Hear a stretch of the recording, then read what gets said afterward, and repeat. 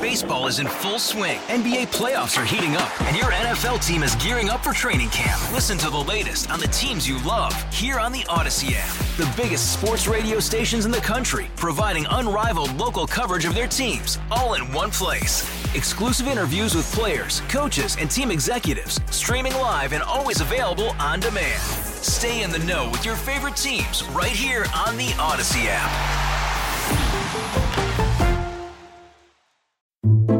Italy does not want to be known as the store where Nonna goes and breaks her ankle slipping on prosciutto.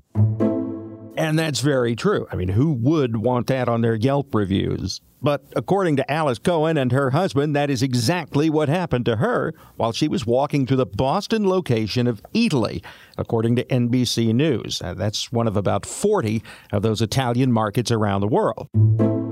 At these locations, people can grab food, buy cooking supplies, eat, and more. And like at any other restaurant or deli, some of the food can end up on the floor during a busy day.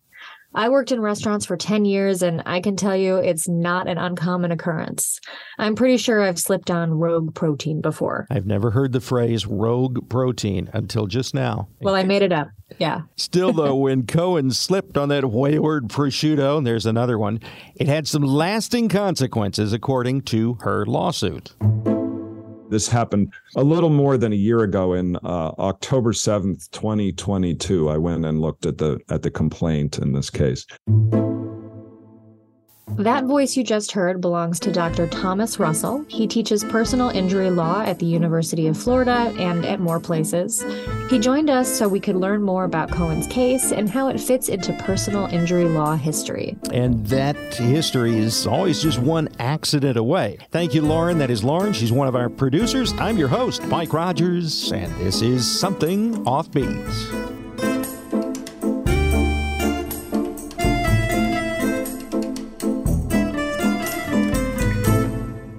We were kind of intrigued by this story about the woman who slipped on a piece of prosciutto. I guess she broke her ankle. That's in Italy in Boston, and now she's suing. Had you heard about this story? I think I actually may have seen one little note about it, but I hadn't dug into it in any kind of substantial way before you wrote to me. What was your initial reaction? Well, I mean, my initial reaction was, here's somebody who's been injured, and that I hope that no one makes the mistake of trying to treat her invidiously or go after her or get her confused or rehash and relive all the myths that were told about the McDonald's coffee case. That was pretty much my first reaction to it. Back in 1992, then 79-year-old Stella Liebeck was severely burned by a cup of coffee she'd spilled in her lap. She'd bought it at McDonald's. You remember this very famous case? It became one of the most famous personal injury lawsuit cases. In fact, it was often framed as an example of frivolous lawsuits. The American Museum of Tort Law says that's not at all the case, though. Even though her injuries were severe, she offered to settle for $20,000. The fast food giant only offered her $800. Still, the public's perception of the case remains. And people will immediately think of that, won't they? They may or they may not. It depends on whether they've kept up to date with all of the information that has come out from the New York Times and the Wall Street Journal and a full-length video, multiple full-length videos about Stella Liebeck's case against McDonald's. Here's a couple important differences with the McDonald's coffee case. First, Stella Liebeck was very seriously injured. She was injured to the extent that she might have died from her injuries. This is not just you pour a cup of coffee on your thigh and you get a red mark, nor even that you get blisters. She was served coffee that was nearly boiling in Albuquerque, New Mexico. That spilled onto her groin while she was a passenger, not a driver, but a passenger in a car. And then she had third-degree burns over the most sensitive 6 or 7% of her body. And I always tell my students, your hand is about 1%. To repair that damage, she needed to have skin graft surgery. So she needed to have the old skin, which was burned all the way through, replaced with new skin put in place. So one question we have is, how does this compare to the prosciutto slip? One important difference is that this is a very serious injury to Stella Liebeck. And I don't want to minimize Ms. Cohen's injuries, but she had a broken ankle, I think is what she had, and comparatively small damages is what I'd say. And that's not the only thing that sets the two cases apart. The second big difference compared to the McDonald's case is this seems to be a one-off situation. McDonald's had hundreds and hundreds of complaints and injuries about their coffee. And they had knowledge that this product that they were serving was very dangerous and causing a lot of harm. Now, I don't know that that's the case with Italy. It's a prosciutto promotion. I personally believe that when you go to stores and they're giving you food, that there's no calories or fat in that doesn't count against your daily allocation of calories or fat, that you can eat as much as you want at Costco or anywhere else. And I think maybe it feels a little funnier because it's prosciutto rather than, I don't know what, salame or guanciale or something different. Okay, so we're going to do something a little bit different today, and I'm pulling in some special guests. Ooh, exciting. Taylor Swift and Travis Kelce? Even better. During our production meetings, the staff here at Something Offbeat realized that there's never been a definitive ranking of the most dangerous deli meats. So my other producer, Chris, wanted to weigh in, as well as the managing editor of National News Podcasts here at Odyssey, Myron Kaplan. You're right. That is a lot better than Taylor Swift. I think so. Chris, welcome. Thank you, Mike. I think I've sold out a few fewer stadiums than Taylor Swift has in my career. One or two fewer, right? Okay. Just a couple. Now, I want to go back to Lauren. You said you're talking about dangerous lunch meats. This is a new concept. Dangerous in terms of what? Well, since we're talking about this woman who unfortunately slipped on prosciutto, I wanted to see if we could determine the risk of other deli meats on the floor and whether or not they would pose a slipping risk. So I found 10 that I thought were pretty common. And then I think we should maybe whittle it down to the top 5 most dangerous ones. So right. I'll read the list. Give us the 10. So I put prosciutto at number 1 because it's what we're talking about. And then just regular ham, number 2. Number 3, salami.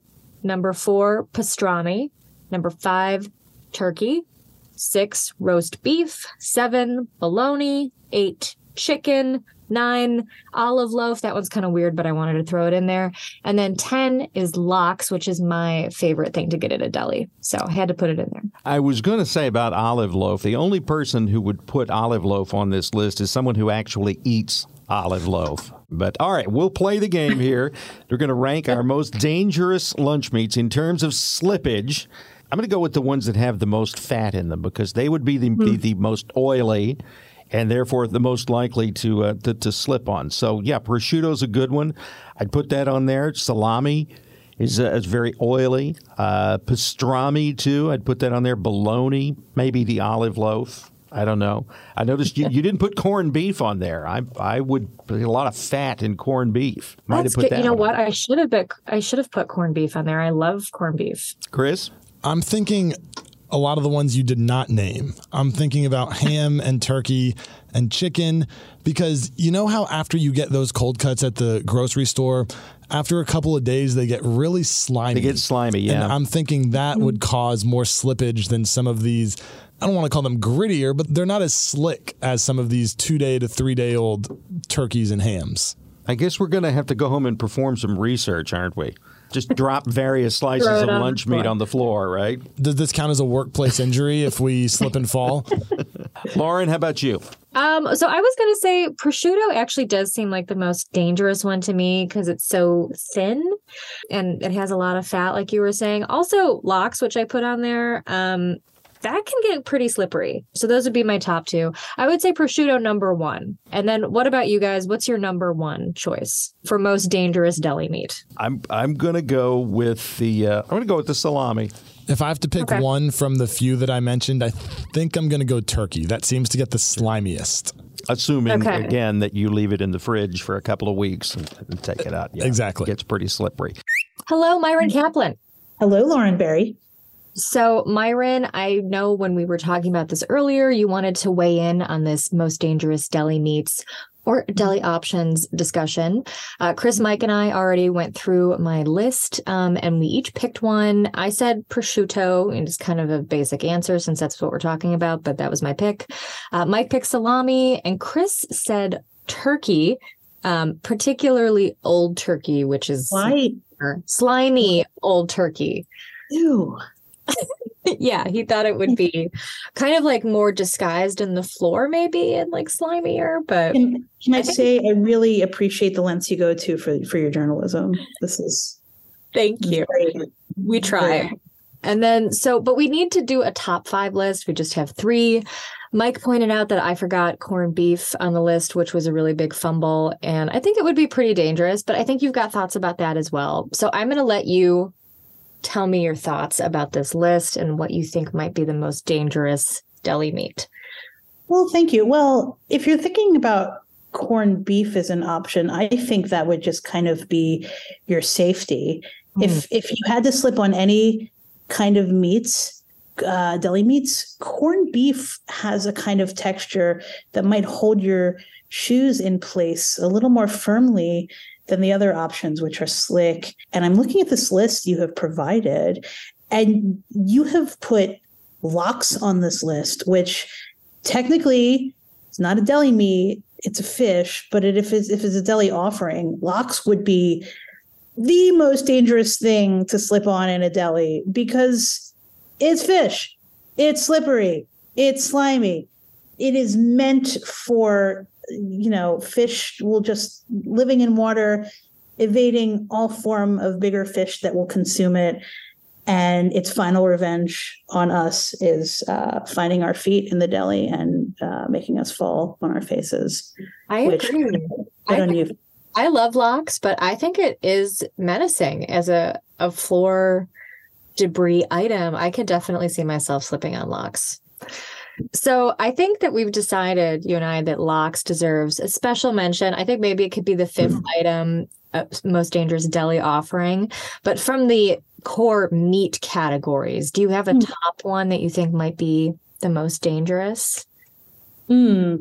I think we'd have to go with like salami also being a pretty, if we're not looking at the like prosciutto, which kind of comes loose and, in order for prosciutto to really slip you up, you need a lot of prosciutto because they come in very thin strands, but salami, you get one piece of salami, you touch that on your foot the wrong way, you're going down, like you're going forward first and then you're going down or to the side. That is also very slick of a meat. I would not want to face a slice of salami in a dark alley or a dimly lit deli or a dimly lit bodega. I agree.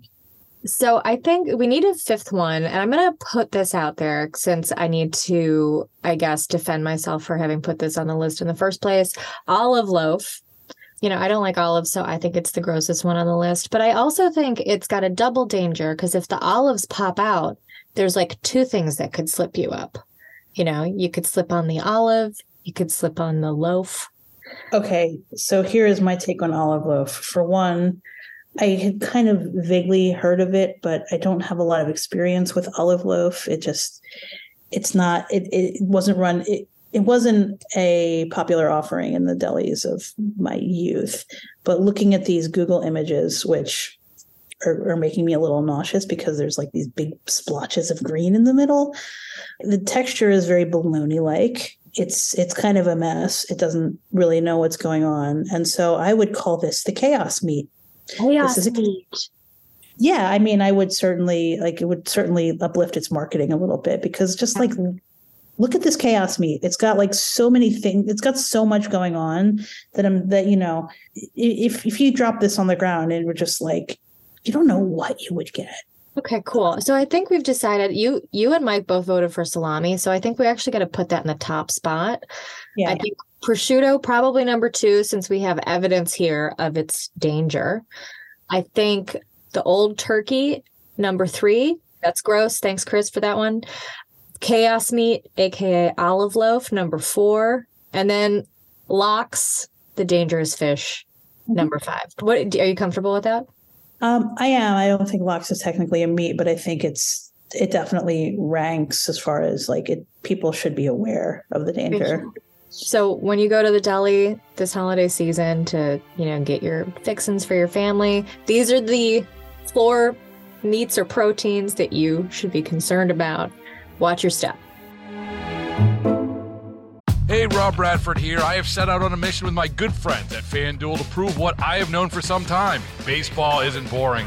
Now I have a daily podcast to prove it with some of the most notable people in the baseball world, screaming baseball isn't boring from the mountaintops, or at least agreeing to come on our show. Players, managers, GMs, and yes, even the commissioner of baseball, Rob Manfred. It has been a constant wave of baseball's most powerful voices. So join the revolution. Subscribe and soak in Baseball Isn't Boring. Listen on your Odyssey app or wherever you get your podcasts. You'll be glad you did. Now, in a future episode, we're going to talk about dangerous cheeses. That'll be fun.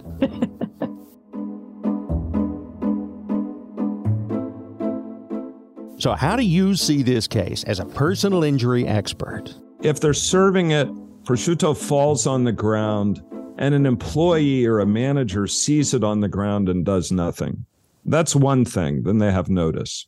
If, on the other hand, it falls on the ground and it sits there, say for hours, right, or for an hour or something, and no one from the store notices or does anything, then that's another thing too. That's, they should have a better cleanup plan than that. And when we teach torts, as I do, we always use the example of a banana on the floor in a produce department. If it's blackened, it's been there for a while. We know that, right? In between an employee seeing it fall immediately and it having been there for a long, long time is an indeterminate area. If the prosciutto were there for, a minute or 2 or 5 minutes, I don't know that we can call Italy negligent for that. Slipping on things on the floor, is that a fairly common source of litigation? Do you see a lot of these? Well, first I'd say it's fairly common in actual life, is what I would say. And that's an important thing to note, that slipping and falling is a super common way to be injured. And one of the things I did is Ms. Cohen, at the time she fell, I believe she was 65 years old. She might have been 64, could have been 66, I'm not sure, but right about 65.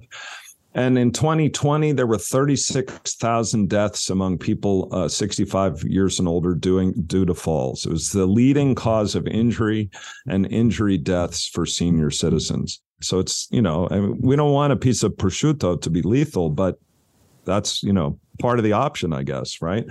Are these cases common? And the answer is not that common, right? Honestly, tort cases are brought less frequently than people think, but mostly what the tort system or what personal injury litigation does is deals with car crashes. That's why personal injury lawyers advertise on billboards along highways and on buses, because that's where the cars are. Now, if I was a business owner, I wouldn't be getting sued left and right for falls. A lot of people think that that's a common thing to be sued for, but it's not. It's really not, unless you can show that a business owner really knew the ice was there, was really kind of callous about it. Then there's generally a kind of feeling that when you go out walking around in the winter, you might slip and fall, and that's it. In Colorado, for example, I sometimes think the life cycle is you come out, you live in Colorado in your 20s and 30s. You're high and drunk all the time, and then you get a little bit older, and then you slip and fall and you die, and that's simply the life cycle of Colorado. Every case is different. Some are frivolous, but when we hear stories like this, do you find that people tend to lump them all into that frivolous category? The answer is yes, because I think for generations, insurance companies in particular, but also, frankly, the media have participated in portraying people making claims negatively.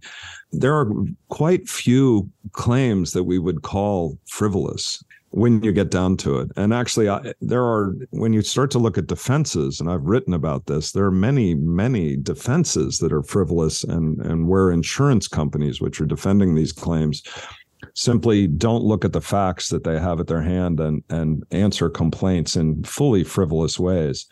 There's a variety of guards against frivolous claims. Ms. Cohen's claim is brought by a lawyer. The lawyer has to spend time on this claim, has to interview clients, has to draft a complaint, has to get her medical records, has to interact with the insurance company, has to do a lot of work, frankly, in order to just advance this claim. Next time you're at an Italian market, you're going to keep an eye out on the floor? Well, I'm always cautious when I walk around. It's the life of the tort professor. But I think I can count on mostly. I mean, Italy is a tremendous multinational corporation with a big operation in Bologna in northern Italy that's practically a food theme park, So I think I can mostly trust that they're going to behave well and do some things. And as for the Danger Ham case? It's a little bit surprising to me in this case that it hasn't settled. That suggests to me that the prosciutto was probably on the floor for just a brief period of time. That's what that suggests to me. Because, I mean, again, my understanding is that the dollar amount of her medical bills was something in the range of $7,500, which is, trivial for a big company or its insurance company, which is probably defending this. So in other words, if Italy had thought that there was any kind of culpability on their part, even a tiny bit, they would have written a check. Or their insurance company would. Yeah, you would think they would, because they have to take into account, does she have a real claim? Does she have real damages? Should we offer a certain amount of money? What is it going to cost us to defend it? Those are some of the calculations. I'm Mike Rogers. Thanks for listening to Something Offbeat. This episode written and produced by Lauren Barry and Chris Blake. Audio editing by Chris Blake. Original music by Myron Kaplan. And editorial support from Cooper Mall. If you'd like to keep listening, subscribe to us on the Odyssey app, Spotify, Apple, wherever you get your podcasts. And if you've got your own offbeat story you think we should hear about, send it to us at somethingoffbeat at Odyssey. That's AUDACY.com. Baseball is in full swing. NBA playoffs are heating up, and your NFL team is gearing up for training camp. Listen to the latest on the teams you love here on the Odyssey app. The biggest sports radio stations in the country, providing unrivaled local coverage of their teams, all in one place. Exclusive interviews with players, coaches, and team executives, streaming live and always available on demand. Stay in the know with your favorite teams right here on the Odyssey app.